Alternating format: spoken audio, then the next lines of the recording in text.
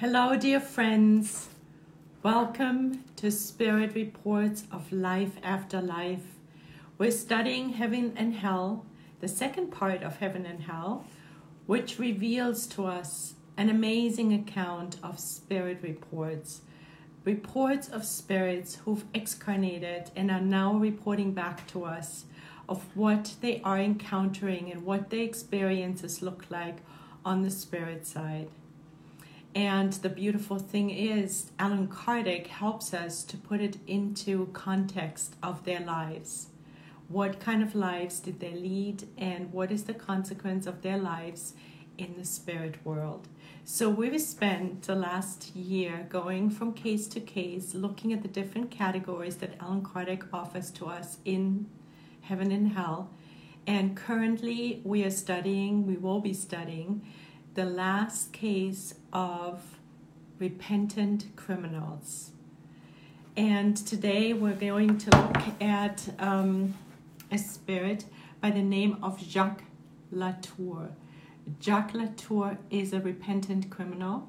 He is the last of his category. And since it's a very long case, we will be breaking it up into two parts. So today we will be doing number one of the part one of Jacques Latour, and then next week we will complete the case. So let me just check the technology here. Let's see. All right, everything is good. All right, dear friends, let's go to page 450. Jacques Latour. He was a murderer. He was condemned by the Assize Court of Foix.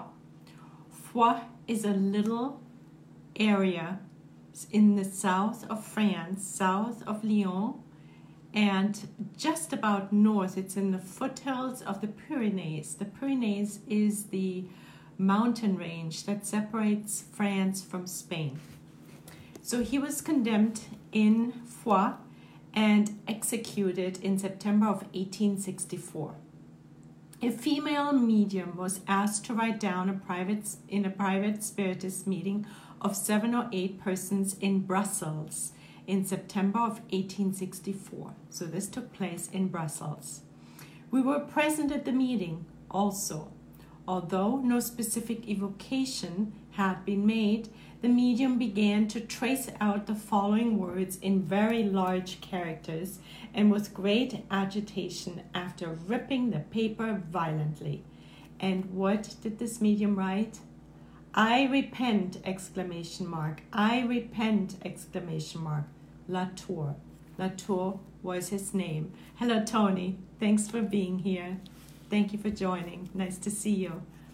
So he wrote, and he was very agitated, and the papers were ripped apart.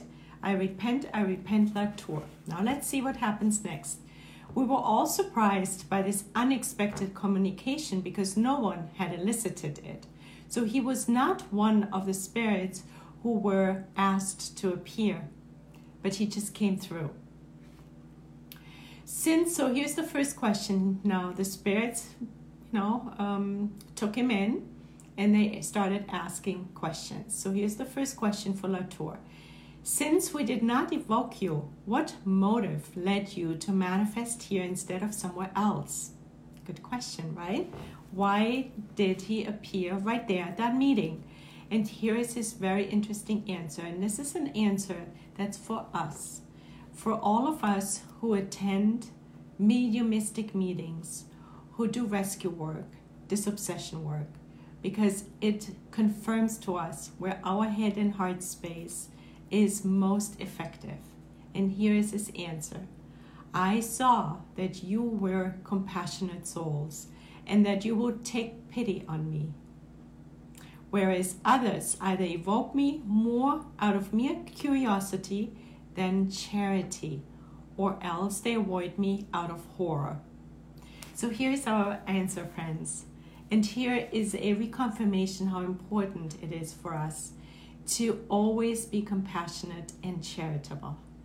And in particular also in our disobsession, in our rescue work, in our disobsession meetings. because this is how we will be most effective and helpful for the spirits who are suffering. See, this spirit would have fallen through the cracks had there not been a mediumistic meeting with souls who were filled with compassion and charity. And he was greatly helped, and we will see that in the course of our study of this case. And what beautiful work, right? So this is very important for us to note. Then an undescribable scene followed, which lasted about half an hour. And let's open our hearts and minds to what was happening here. In addition to her speech, the medium's gestures and facial expressions made it clear that the spirit was attuning himself with her. At times, his desperate voice was very heartrending. He painted his anguish and suffering with such a very disturbing tone, and his supplications were so vehement that all present were profoundly touched. Can we imagine the amount of pain the spirit must feel? That's what we're invited to feel compassionate with, to open our hearts and minds to the suffering of this spirit, because it could be us. Who knows? So now something really interesting comes through. And that's, again, it's important for rescue work.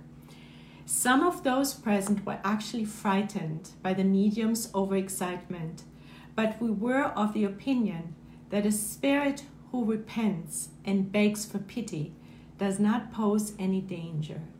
So now, why are we pausing? Why are we pointing this out? Very often when we're in rescue work, we have spirits come through who are quite violent and agitated. And we as spirits are always asked to keep a so-called lid on the expression of the spirit. In other words, we don't run around crazy, screaming, banging our fists, going completely out of control with the spirit, allowing the spirit to express him or herself fully. So we're kind of controlling it to a certain degree. So, but here we're now learning that they actually allowed this fairly uncontrolled actions of Latour. And why? Because they surmised it's more important to receive him and let him express himself, because he was already a repentant spirit. See, his first line that he wrote was, I repent, Latour. And this stands in contrast. Now let's continue to what we're going to learn now. Since he was borrowing the medium's organs, it would be better to determine his situation and show an interest in his fate. So they allowed his full expression. Versus, unlike the case with obsessing and possessing spirits who seek to seize mediums in order to dominate them. So this is interesting. So there is a distinction.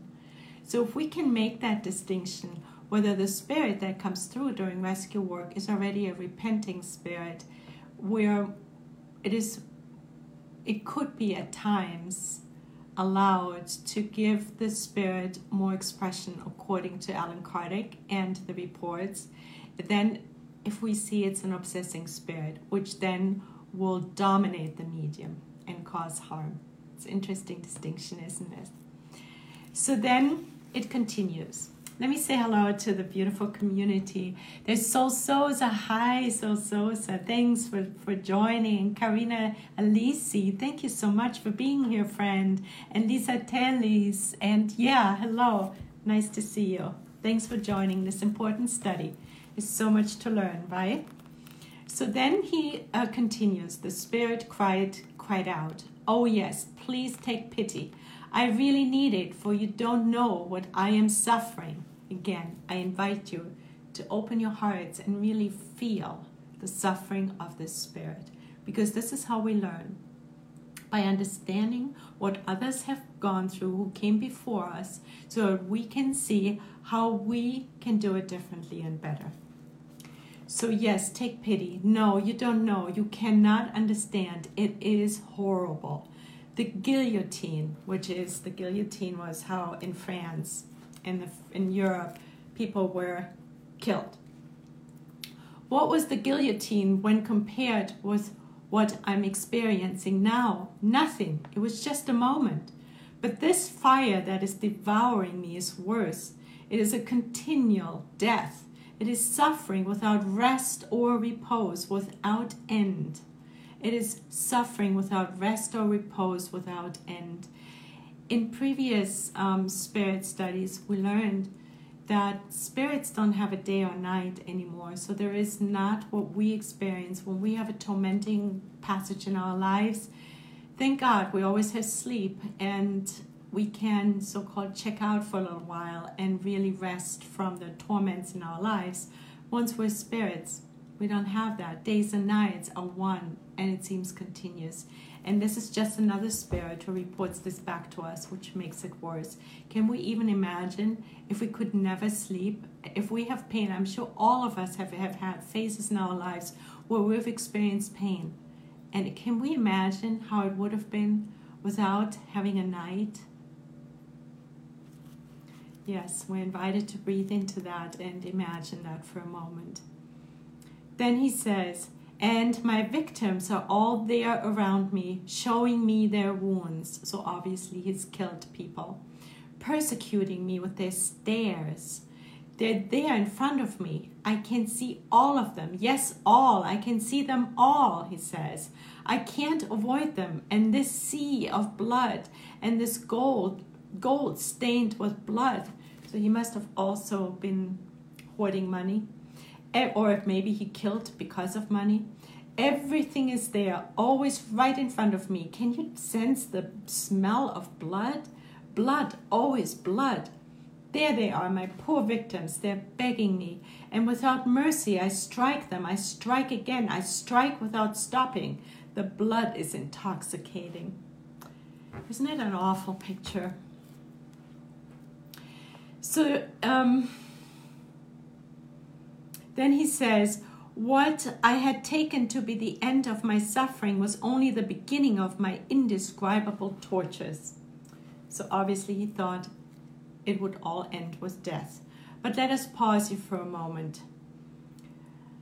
When we go to the Spirit's book, at the end we have a section called Future Joys and Sorrows.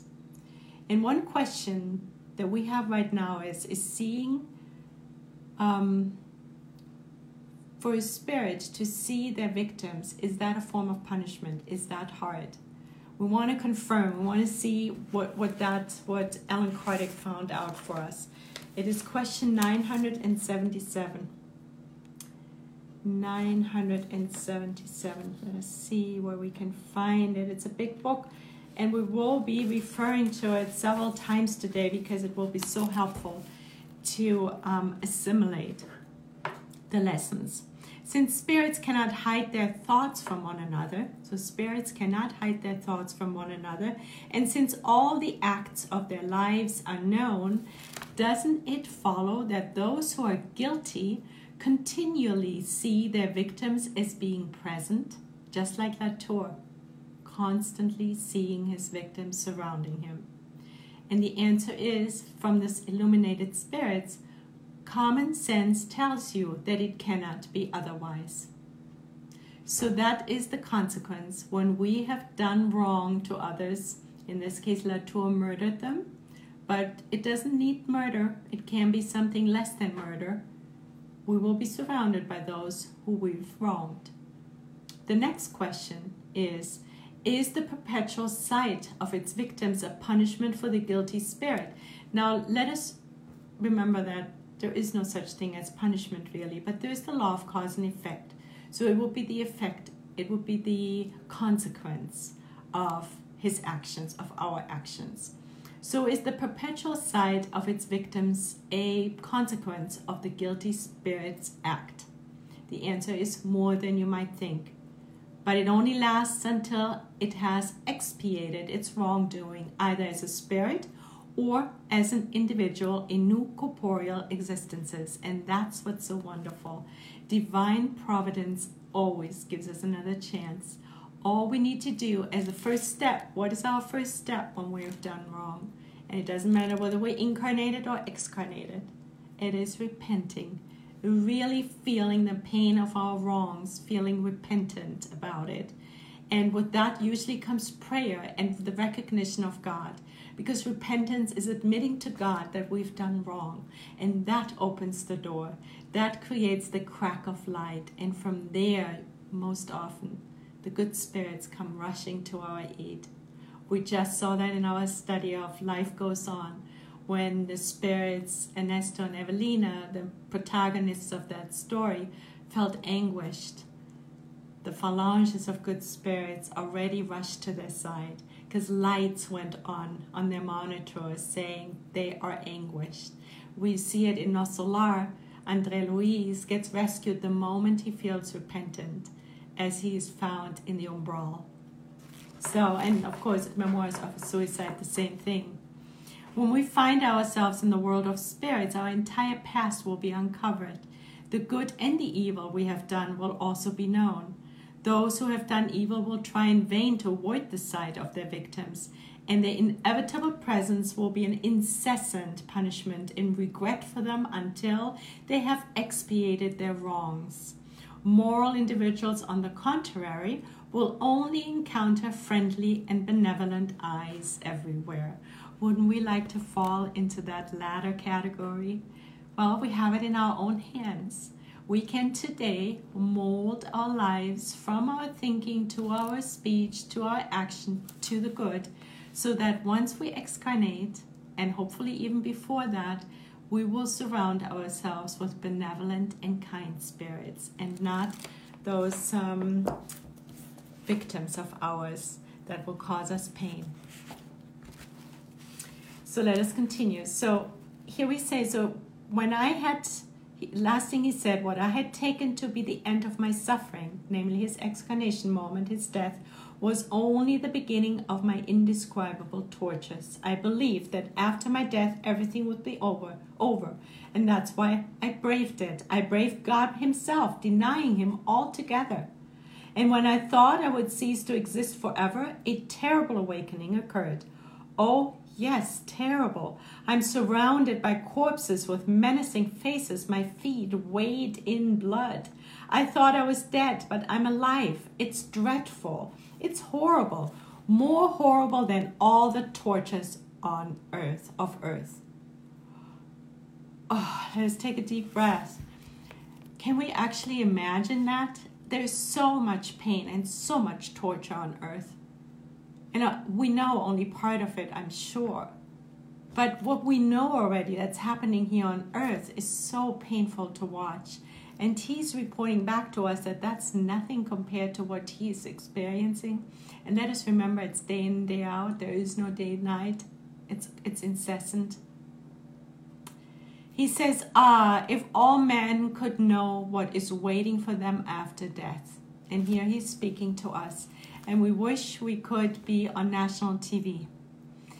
Not just me, any one of us knowing this, to pass this on to everyone on this planet, right?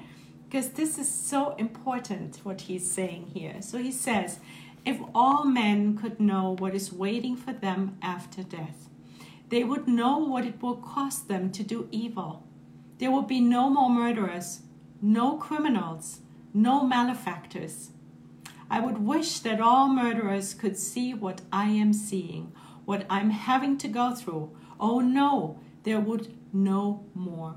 It's awful to suffer what I'm going through. Wow. Well, we have to be patient. We have to be patient. We know divine providence is patient. We can't tug or pull on the seed that's germinating. But we certainly are happy that Latour is telling us, so that we become really conscious of that we learn, and that's why we're coming together every week, to learn from the spirits who've come before us, so we're not going to make the same mistakes. Because we can change our lives and we can work towards the good every second of our days, today, this very moment. So let us go back to the Spirits book. Question 225. I wanted to go back and say, why are people more inclined to be murderers when they don't believe in God or don't recognize that there is a God? Well, because their lives are very often just guided by the thought, oh, it's just one pop, it's one lifetime, nothing will happen afterwards, it's me first, survival of the fittest, more money, more pleasure, more vacation, more cars, more homes, more of everything, elbow society, me first, selfishness and pride. We know all how that looks like, and we have probably participated to this to a certain degree at some point in our lives. We probably have been guilty of it as well. Well, the problem is we're really not recognizing that we are co-creators and that life goes on. There is no death. And the law of cause and effect, God's laws, are in charge. And what we plant in our garden of eternity, whatever seed we put in, with every single thought, every single second, is a seed that will germinate, and we will have to harvest it. Our gardening, our putting seeds into our garden, is always based on our free will. We have a choice. But the harvest, after we put the seeds in, is a compulsory.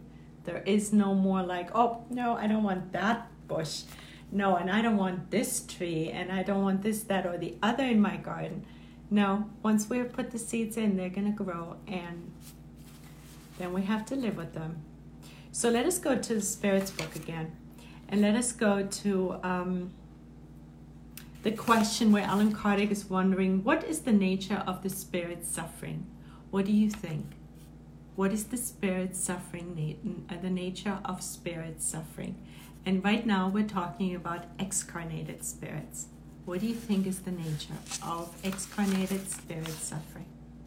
Well, the answer is it's primarily mental anguish.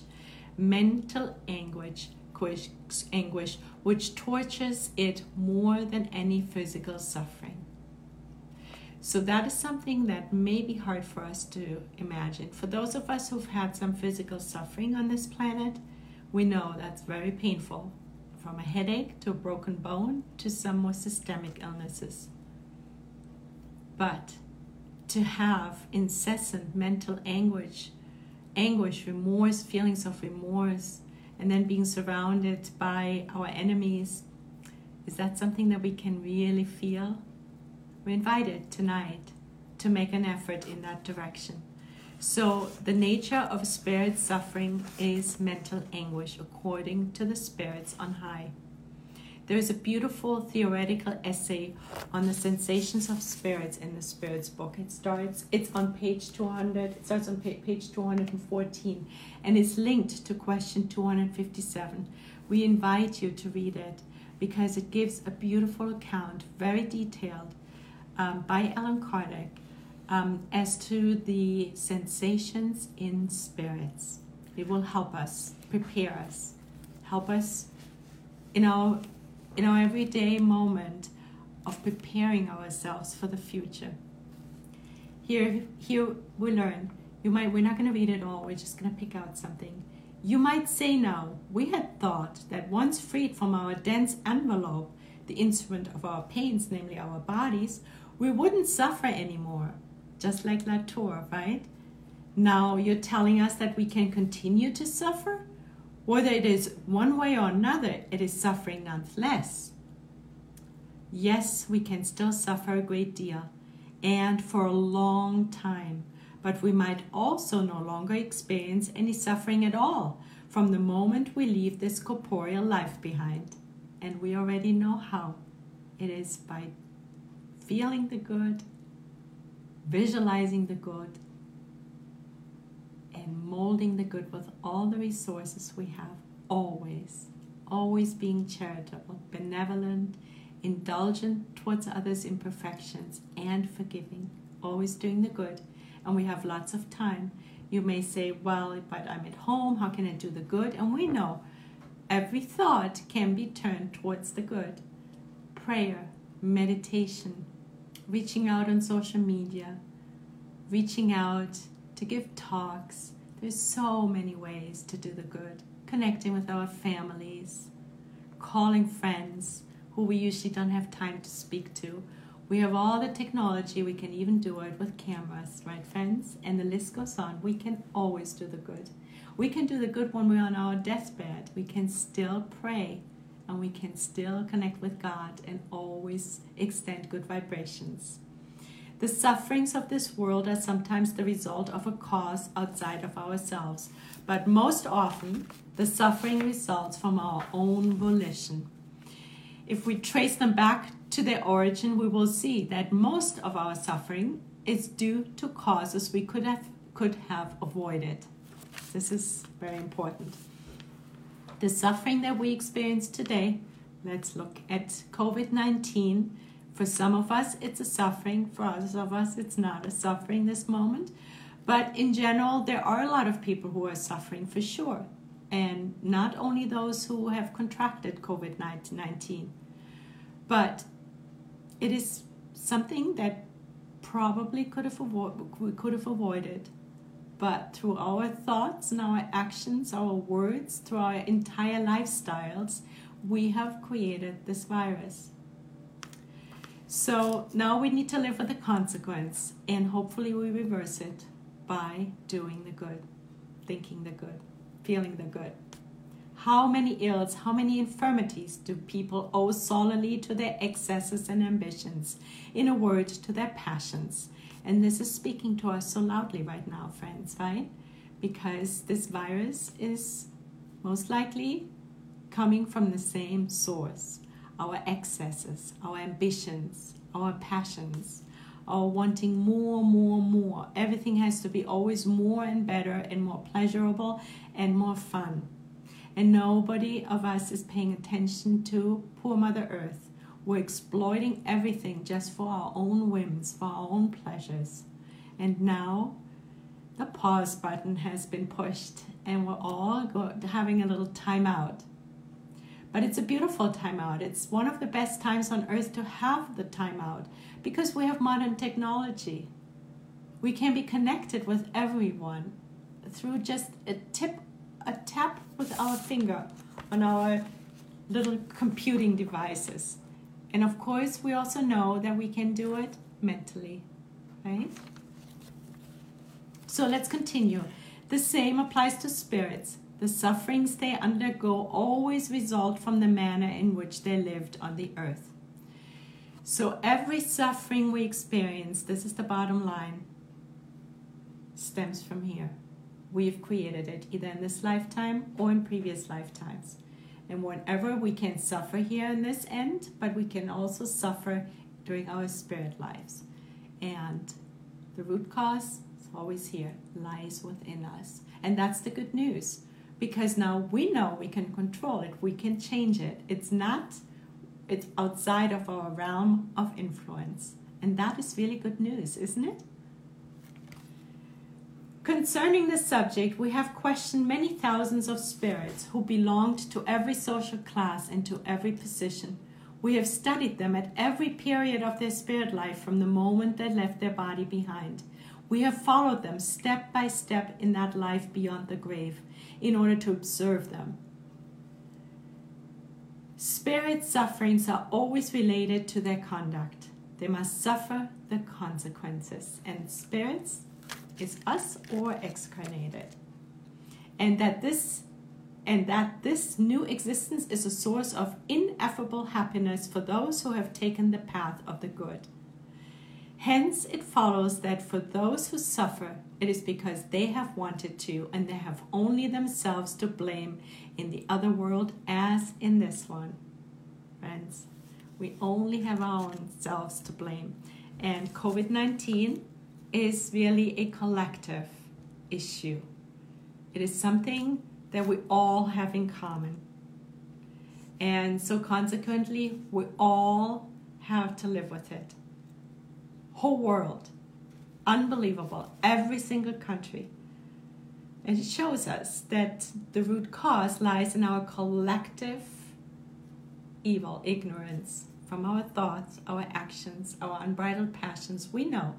And hopefully we would use this time out for our own selves, because that's what's important. That's the only thing we can control and change, to see what we need to change to help the collective.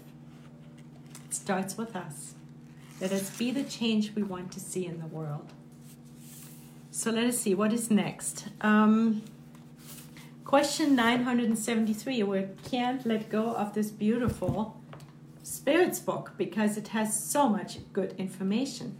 It is the constitution of our souls. What are the greatest sufferings bad spirits have to endure? What are the greatest sufferings bad spirits have to endure?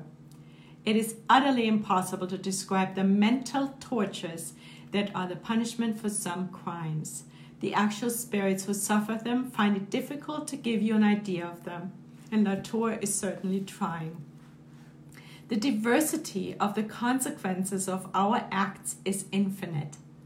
I say this again. The diversity of the consequences of our acts is infinite, but may be generally summed up in the fact that each soul is punished, living the consequences for its specific sins. Some are punished by the incessant sight of the evil they committed, others by regret, others yet by fear, shame, doubt, others experience loneliness, darkness, and separation from those who are dear to them, etc. The list goes on and on. And what we will experience in terms of suffering only depends on the wrongs we have committed. But again, we have the most beautiful opportunity to reset our own lives and to look and see, so what do I need to change to put beautiful strawberry seeds into my garden, and blueberry seeds, and kale, because we need greens too, right, friends? So let's see, what's next? God's intervention, that's so important. Let's go to question 963. Again, in future joys and happiness and sorrows, it's the last chapter of the Spirits book, is very, very educational and rich. Now it shows us that whatever we've done wrong, however, we should never despair, because we can change it any minute. And again, the minute we repent and we see our wrongs, divine providence is rushing to our aid, just waiting for us to wake up. So, is God concerned personally with each individual? Isn't God too great, and aren't we too small for each individual in particular to have any importance in the divine sight? Good question, right? How does God know what I think? I'm just this little ant. So there is billions of ants around here, gazillion ants. So why can't I just cut this little corner right now? Well, the answer is God is concerned with all created beings, from the worm to the president of the countries. No matter how small they may be, nothing is too small for God's goodness. And our dear friend Carol Correa always says, God carries little baby monitors, and they're attached to us. He knows exactly, it knows exactly what's going on. Question 964. Must God be concerned with each of our actions in order to reward or punish us? Consequences? Are most of such actions insignificant to God? Well, let's see. The answer is God has established the divine laws that regulate all your actions. And this is the key, divine laws. We fall under divine laws those are the ones that really regulate us. If you violate the divine laws, the fault is yours. Obviously, when people commit an excess, God does not pronounce sentence on them by saying, for example, you're a glutton and I'm going to punish you. But God has set a limit. Maladies, for example, sometimes death. Well, let's look, COVID-19, right? God has set a limit. Maladies, illnesses, sometimes death are the consequences of excess. So it looks pretty clear to us that our excesses have brought us to this moment on planet Earth.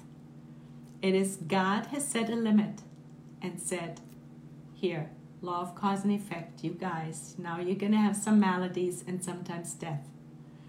Thus, the consequence, it results from breaking a law.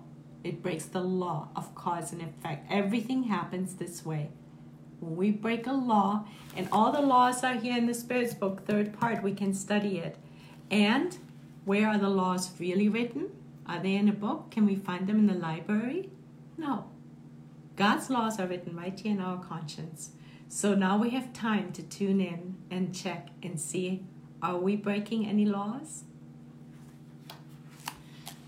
All our actions are subjected to the laws of God, no matter how unimportant they seem to us. So this is important. No matter how unimportant they seem to us, there could still be a violation of those laws. If we suffer the consequences of such violation, we have only ourselves to blame. They're saying it on every corner to us, right? You creating your own reality. You are the ones. You are the ones who break the laws. You have committed excesses, and now there's the pause button.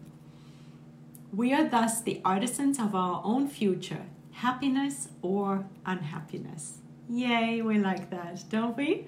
We're very happy about that we are the co-creators of our happiness and unhappiness. So let us see what is next.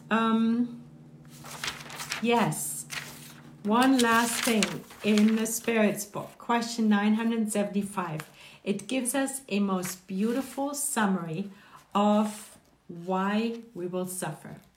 How is it that we will suffer? It's question 975, page 545, same section that we have been in, which is the future's joys and sorrows. There's 3 ways of how we break God's laws. Now let us listen. There's 3 ways. 1, we break it. You must remember that the Spirit suffers for all the wrong it has done or which it has intentionally caused. So when we break this law, that we have done wrong to anything or anybody. Of course, when we do wrong to someone else, we do it to ourselves, because we're always the first recipient of every action, of every thought, of every feeling, of every action. If I'm trying to throw perfume at you, I'm going to smell of perfume too. So, if we break this law, we will suffer. If we do wrong, we will have to suffer. Second, we will have to live the consequences for all the good that we might have done but didn't. So if we omit doing the good because we're lazy and it's lying on the couch and flipping channels and eating yet another bucket of ice cream, well, during all that time we've omitted doing good, maybe quite a bit. So we will be guilty for that too. So we may not do evil per se, we might not do anything bad per se, but we've omitted doing the good. That's breaking God's laws. And here's number 3. For all the harm that resulted, so we're also guilty for all the harm that resulted from the good we failed to do. So the bar is really high. We need to not only pay attention to not doing bad, to not committing any crimes, but we also need to not omit doing the good, because that's another law we're breaking. All right, let us continue. He's saying now, I wanted to deceive myself, and that's why I wanted to convince myself that you didn't exist. So that is something that happens here on earth. So many people not wanting to acknowledge that there is a God, that there is something much bigger and greater than they are, that is actually in charge. And in order to recognize that there is a God, we need to humble ourselves, because that makes us not the creators of this world, but only so-called co-creators. So a lot of people live very materialistic lives, as we just learned, living excesses, thinking it's just one pop, one lifetime, and once we die, it's all over, nothing will happen, and there's just nothingness. So I can just take care of myself, me first.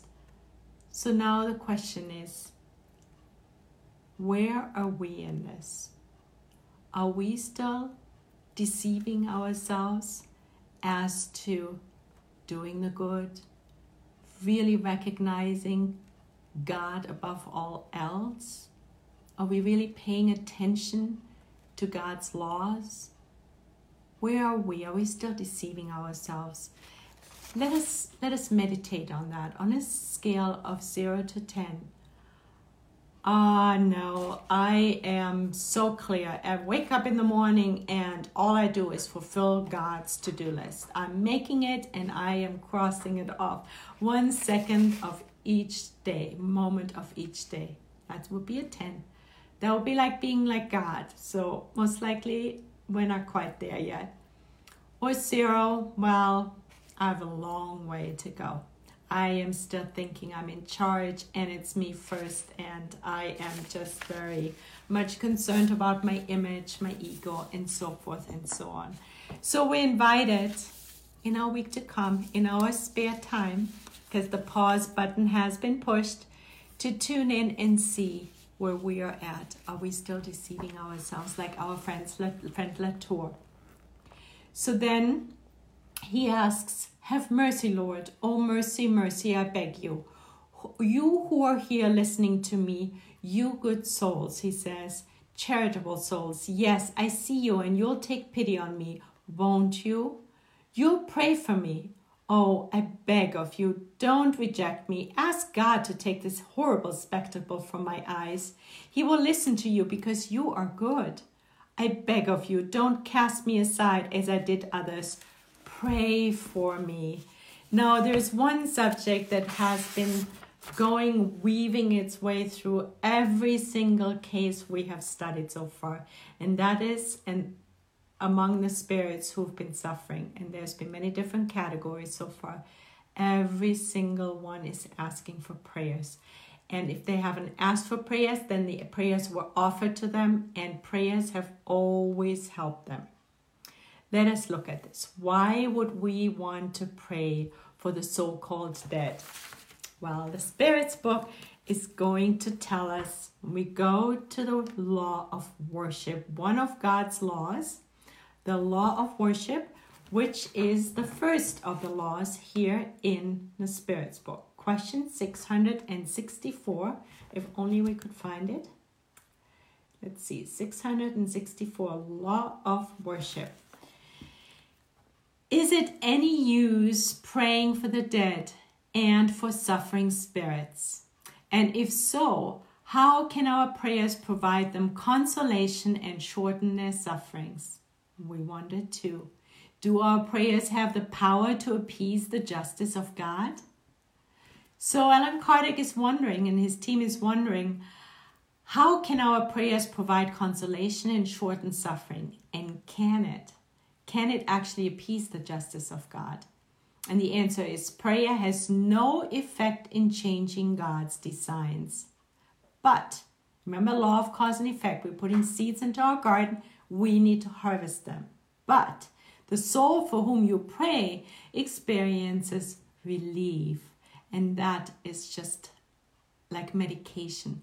When we have a headache and we take an aspirin, the relief is so lovely, right? When the pain becomes less. So prayer is like a pill.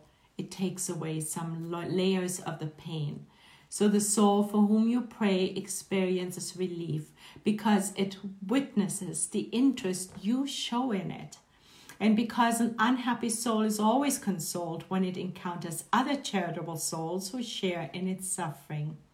Moreover, through prayer, you may incite it to repentance and the desire to do what is needed to become happy. And we know that the first step for a softening of a heart is repentance. When the soul feels repentance, that's when the crack in the wall, the light comes through, and it opens the soul, the spirit up to the benevolent spirits, to divine providence, to come in and intercede and help. That's the opening that's required. So our prayers help with that. Even if a spirit is not yet repenting, but our prayers might incite us to repentance, which is so vital. And for us to pray is also charity. So in order for us to be charitable, we pray. So it is in this sense that you can shorten the Spirit's affliction. So praying for those who are suffering, praying for the dead, may shorten their affliction.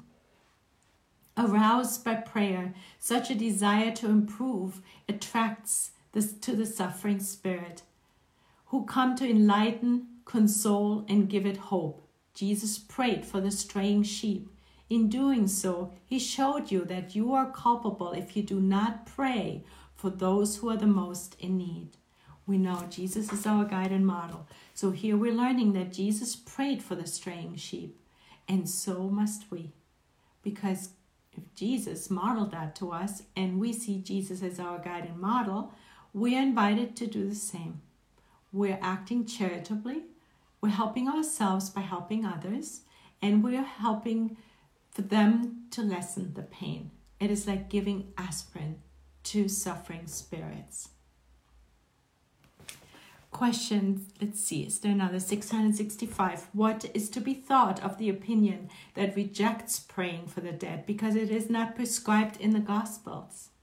Good question. The answer is, Christ said to all humankind, love one another. And there it is. We can never go wrong with loving, and prayer is a form of loving. This recommendation implies using all possible means to demonstrate love towards others. The prayer you direct to God on behalf of those who inspire your love is for them a testimony of remembrance. And it consoles them and contributes towards relieving their suffering. They can be helped when and only when they show the slightest repentance.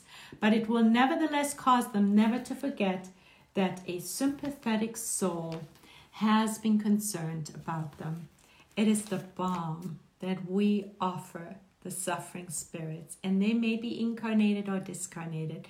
It may be any suffering spirit. Isn't that beautiful, friends? How powerful our prayers are. And prayers, as Emmanuel describes them and defines them to us in thought and life, is not only for us. We don't have to sit there all day long and pray like this. No, he defines it actually the concentration of our mental forces before we begin an action, an endeavor. So we can be prayerful even when we wash the dishes or clean our house. And we can be prayerful when we take a walk in nature. So it's any mental concentration before our actions. And if we turn our mind then towards the good and connect with God while we fulfill those duties, when the mirror of our souls and our minds reflect God's will and light back into our lives during our actions, there it is. And now we can connect with the suffering spirits and help them at the same time. It's beautiful. It's really, this is what we can do right now during our quarantine of love. We call it the quarantine of love because we can love even though we are not physically connected to other people other than the ones who live with us. Right, friends? So there is constant activity. There is no boredom. All right, let us go back. So praying. He asks, pray for me, pray for me. Then he talks, God will allow you to meet. Okay, let's see here. The participants were deeply touched by his remorse and spoke words of comfort and consolation. What he requires from the guilty is sincere repentance. So the length of your punishment is in your own hands, and it depends on you yourself to shorten it. We promise to help you with our prayers and to call upon the assistance of good spirits for you. So this group of mediums are talking to Latour, but they're really talking to us, right? They're talking to us. They're telling us that the length of our suffering lies in our own hands, and it depends on us whether we want to prolong our suffering or we want to shorten it. And then if we're ready to shorten it, we promise to help you with our prayers and to call upon the assistance of good spirits for you. So the help is always surrounding us. We will now recite on your behalf a prayer from the gospel, and we will be doing that for our closing prayer. Let us go and back to the Spirit's book. Question 999. 999. What a beautiful, auspicious number. Let us see what this question is. I know it's an important one. 999. Allan Kardec is wondering, is sincere repentance sufficient to extinguish a spirit's wrongs and enable it to merit God's grace? Is our sincere repentance sufficient to extinguish our wrongs? The answer is, repentance helps to improve the spirit, but the past must be expiated nevertheless.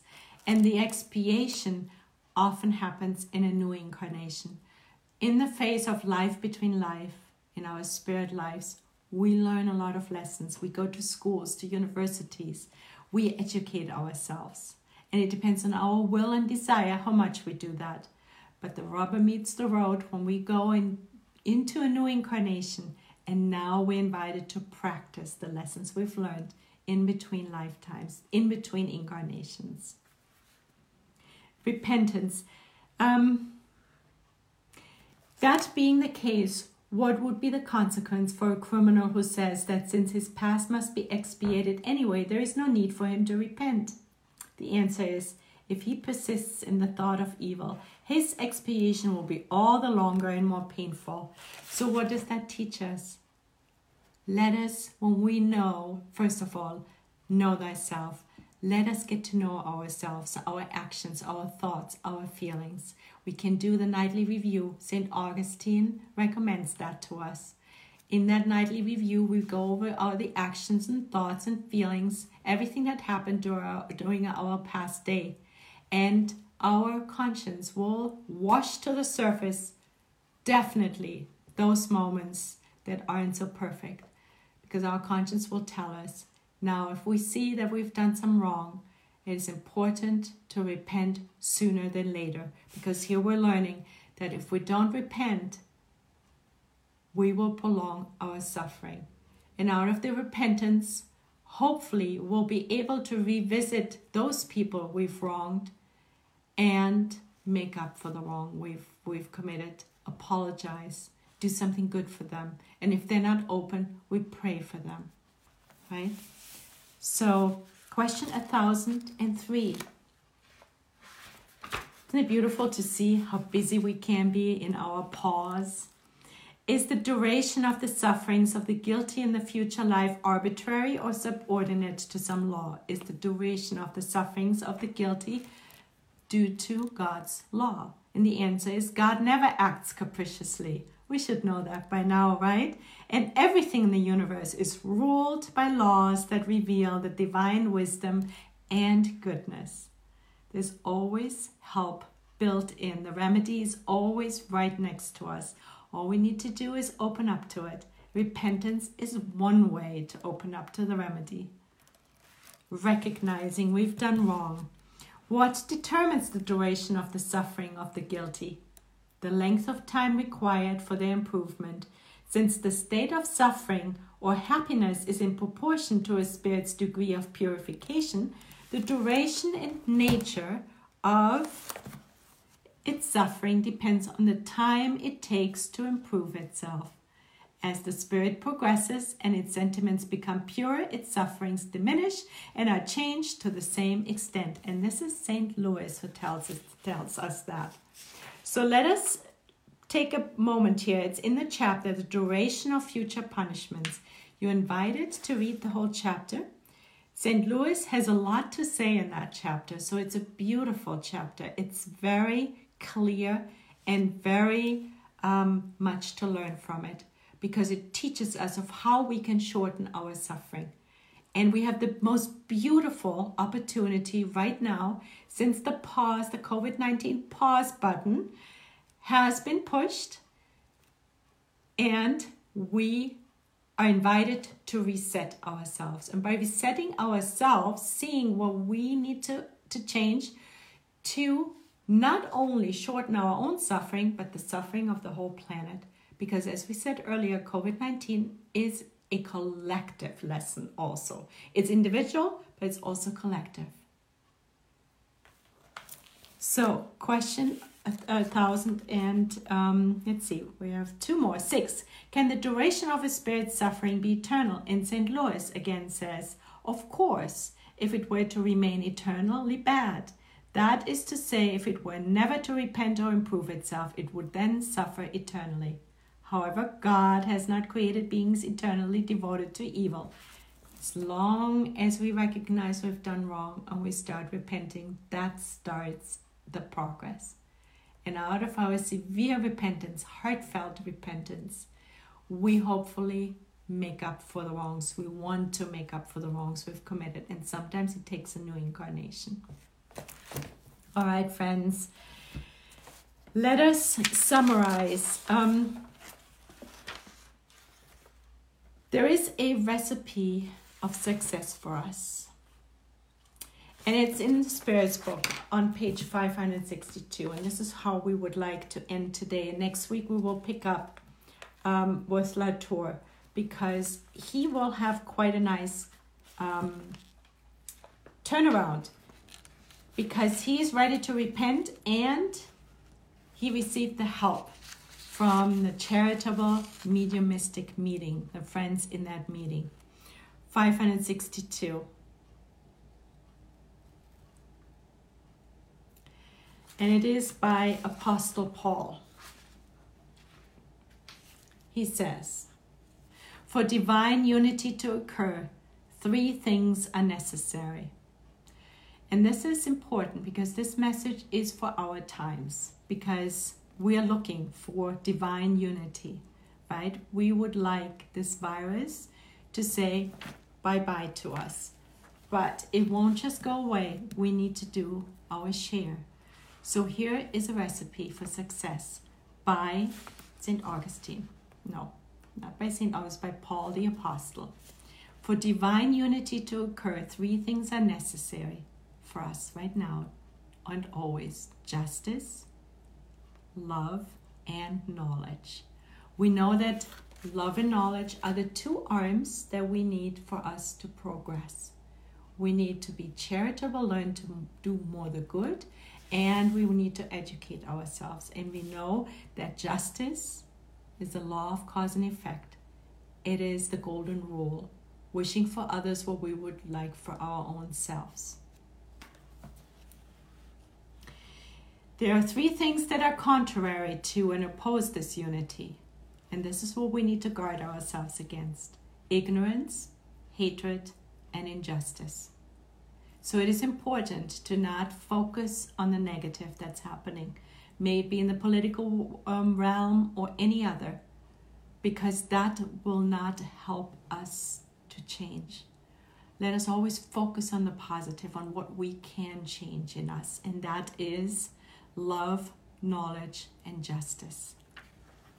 Who in fact are the guilty? He says, those who through a transgression, through a wrong impulse of the soul, have distanced themselves from the objective of their creation, which consists in the harmonious cultivation of goodness and beauty, as idealized by the human archetype. And who is the human archetype?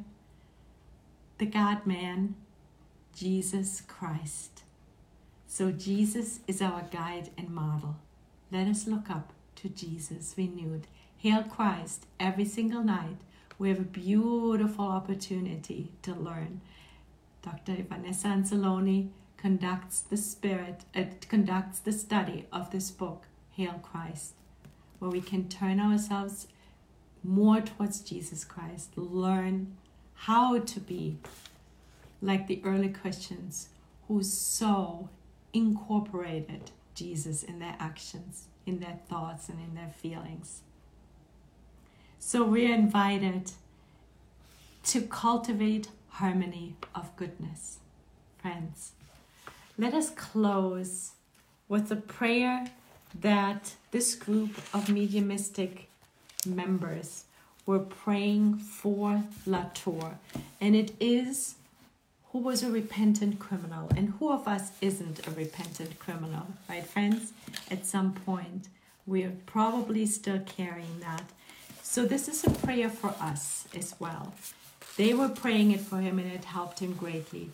We're finding this in the Gospel according to Spiritism. In the end, in the final section, is a section for repentant spirits, and there is a prayer. And I invite you to close your eyes and let us connect with God, with Jesus, our Master, Mother Mary, the spirit mentors of this group, and our own spirit guides. God of mercy, who accepts the sincere repentance of the sinner, whether incarnate or discarnate, here is a spirit who took pleasure in evil, but who now recognizes his errors and is entering upon the pathway of the good. Dear God, deign to receive him as a prodigal child and forgive him. Good spirits, whose voice he failed to acknowledge, he now wants you to hear him from this day onward. Allow him to foresee the happiness of the Lord's elect, so that he may persist in the desire to purify himself in order to reach you. Uphold him in his good resolutions and give him the strength to resist evil instincts. Spirit, we recommend all repentant criminals for their change, and we give thanks to the good spirits who have helped. If you used to take pleasure in doing evil, it was because you did not understand how sweet the joy in doing good was. You also felt too lowly to hope to achieve it. But from the moment in which you stepped onto the good path, a light began to shine for you.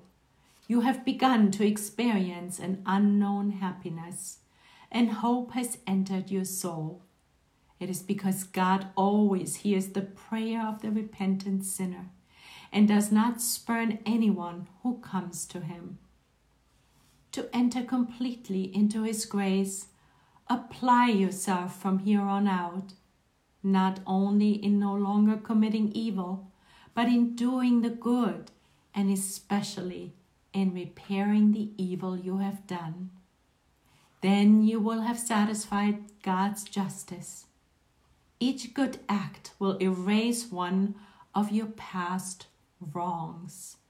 Each good act will erase one of your past wrongs. The first step has been taken. Now, the more you advance, the easier and more pleasant the pathway will seem to you. So persevere, and one day you will experience the glory of being counted among the good and happy spirits. And so be it. Dear friends, thank you so much for joining. Thank you, Nora. Thank you, Kardec Radio. Thank you, Vanessa. Thank you, Gabriel Inácio, Cara Correa, Sol Souza, Julija, Lisa Tellis, Karina Lisi, Tony. Thank you, friends, and have a beautiful week. God bless you.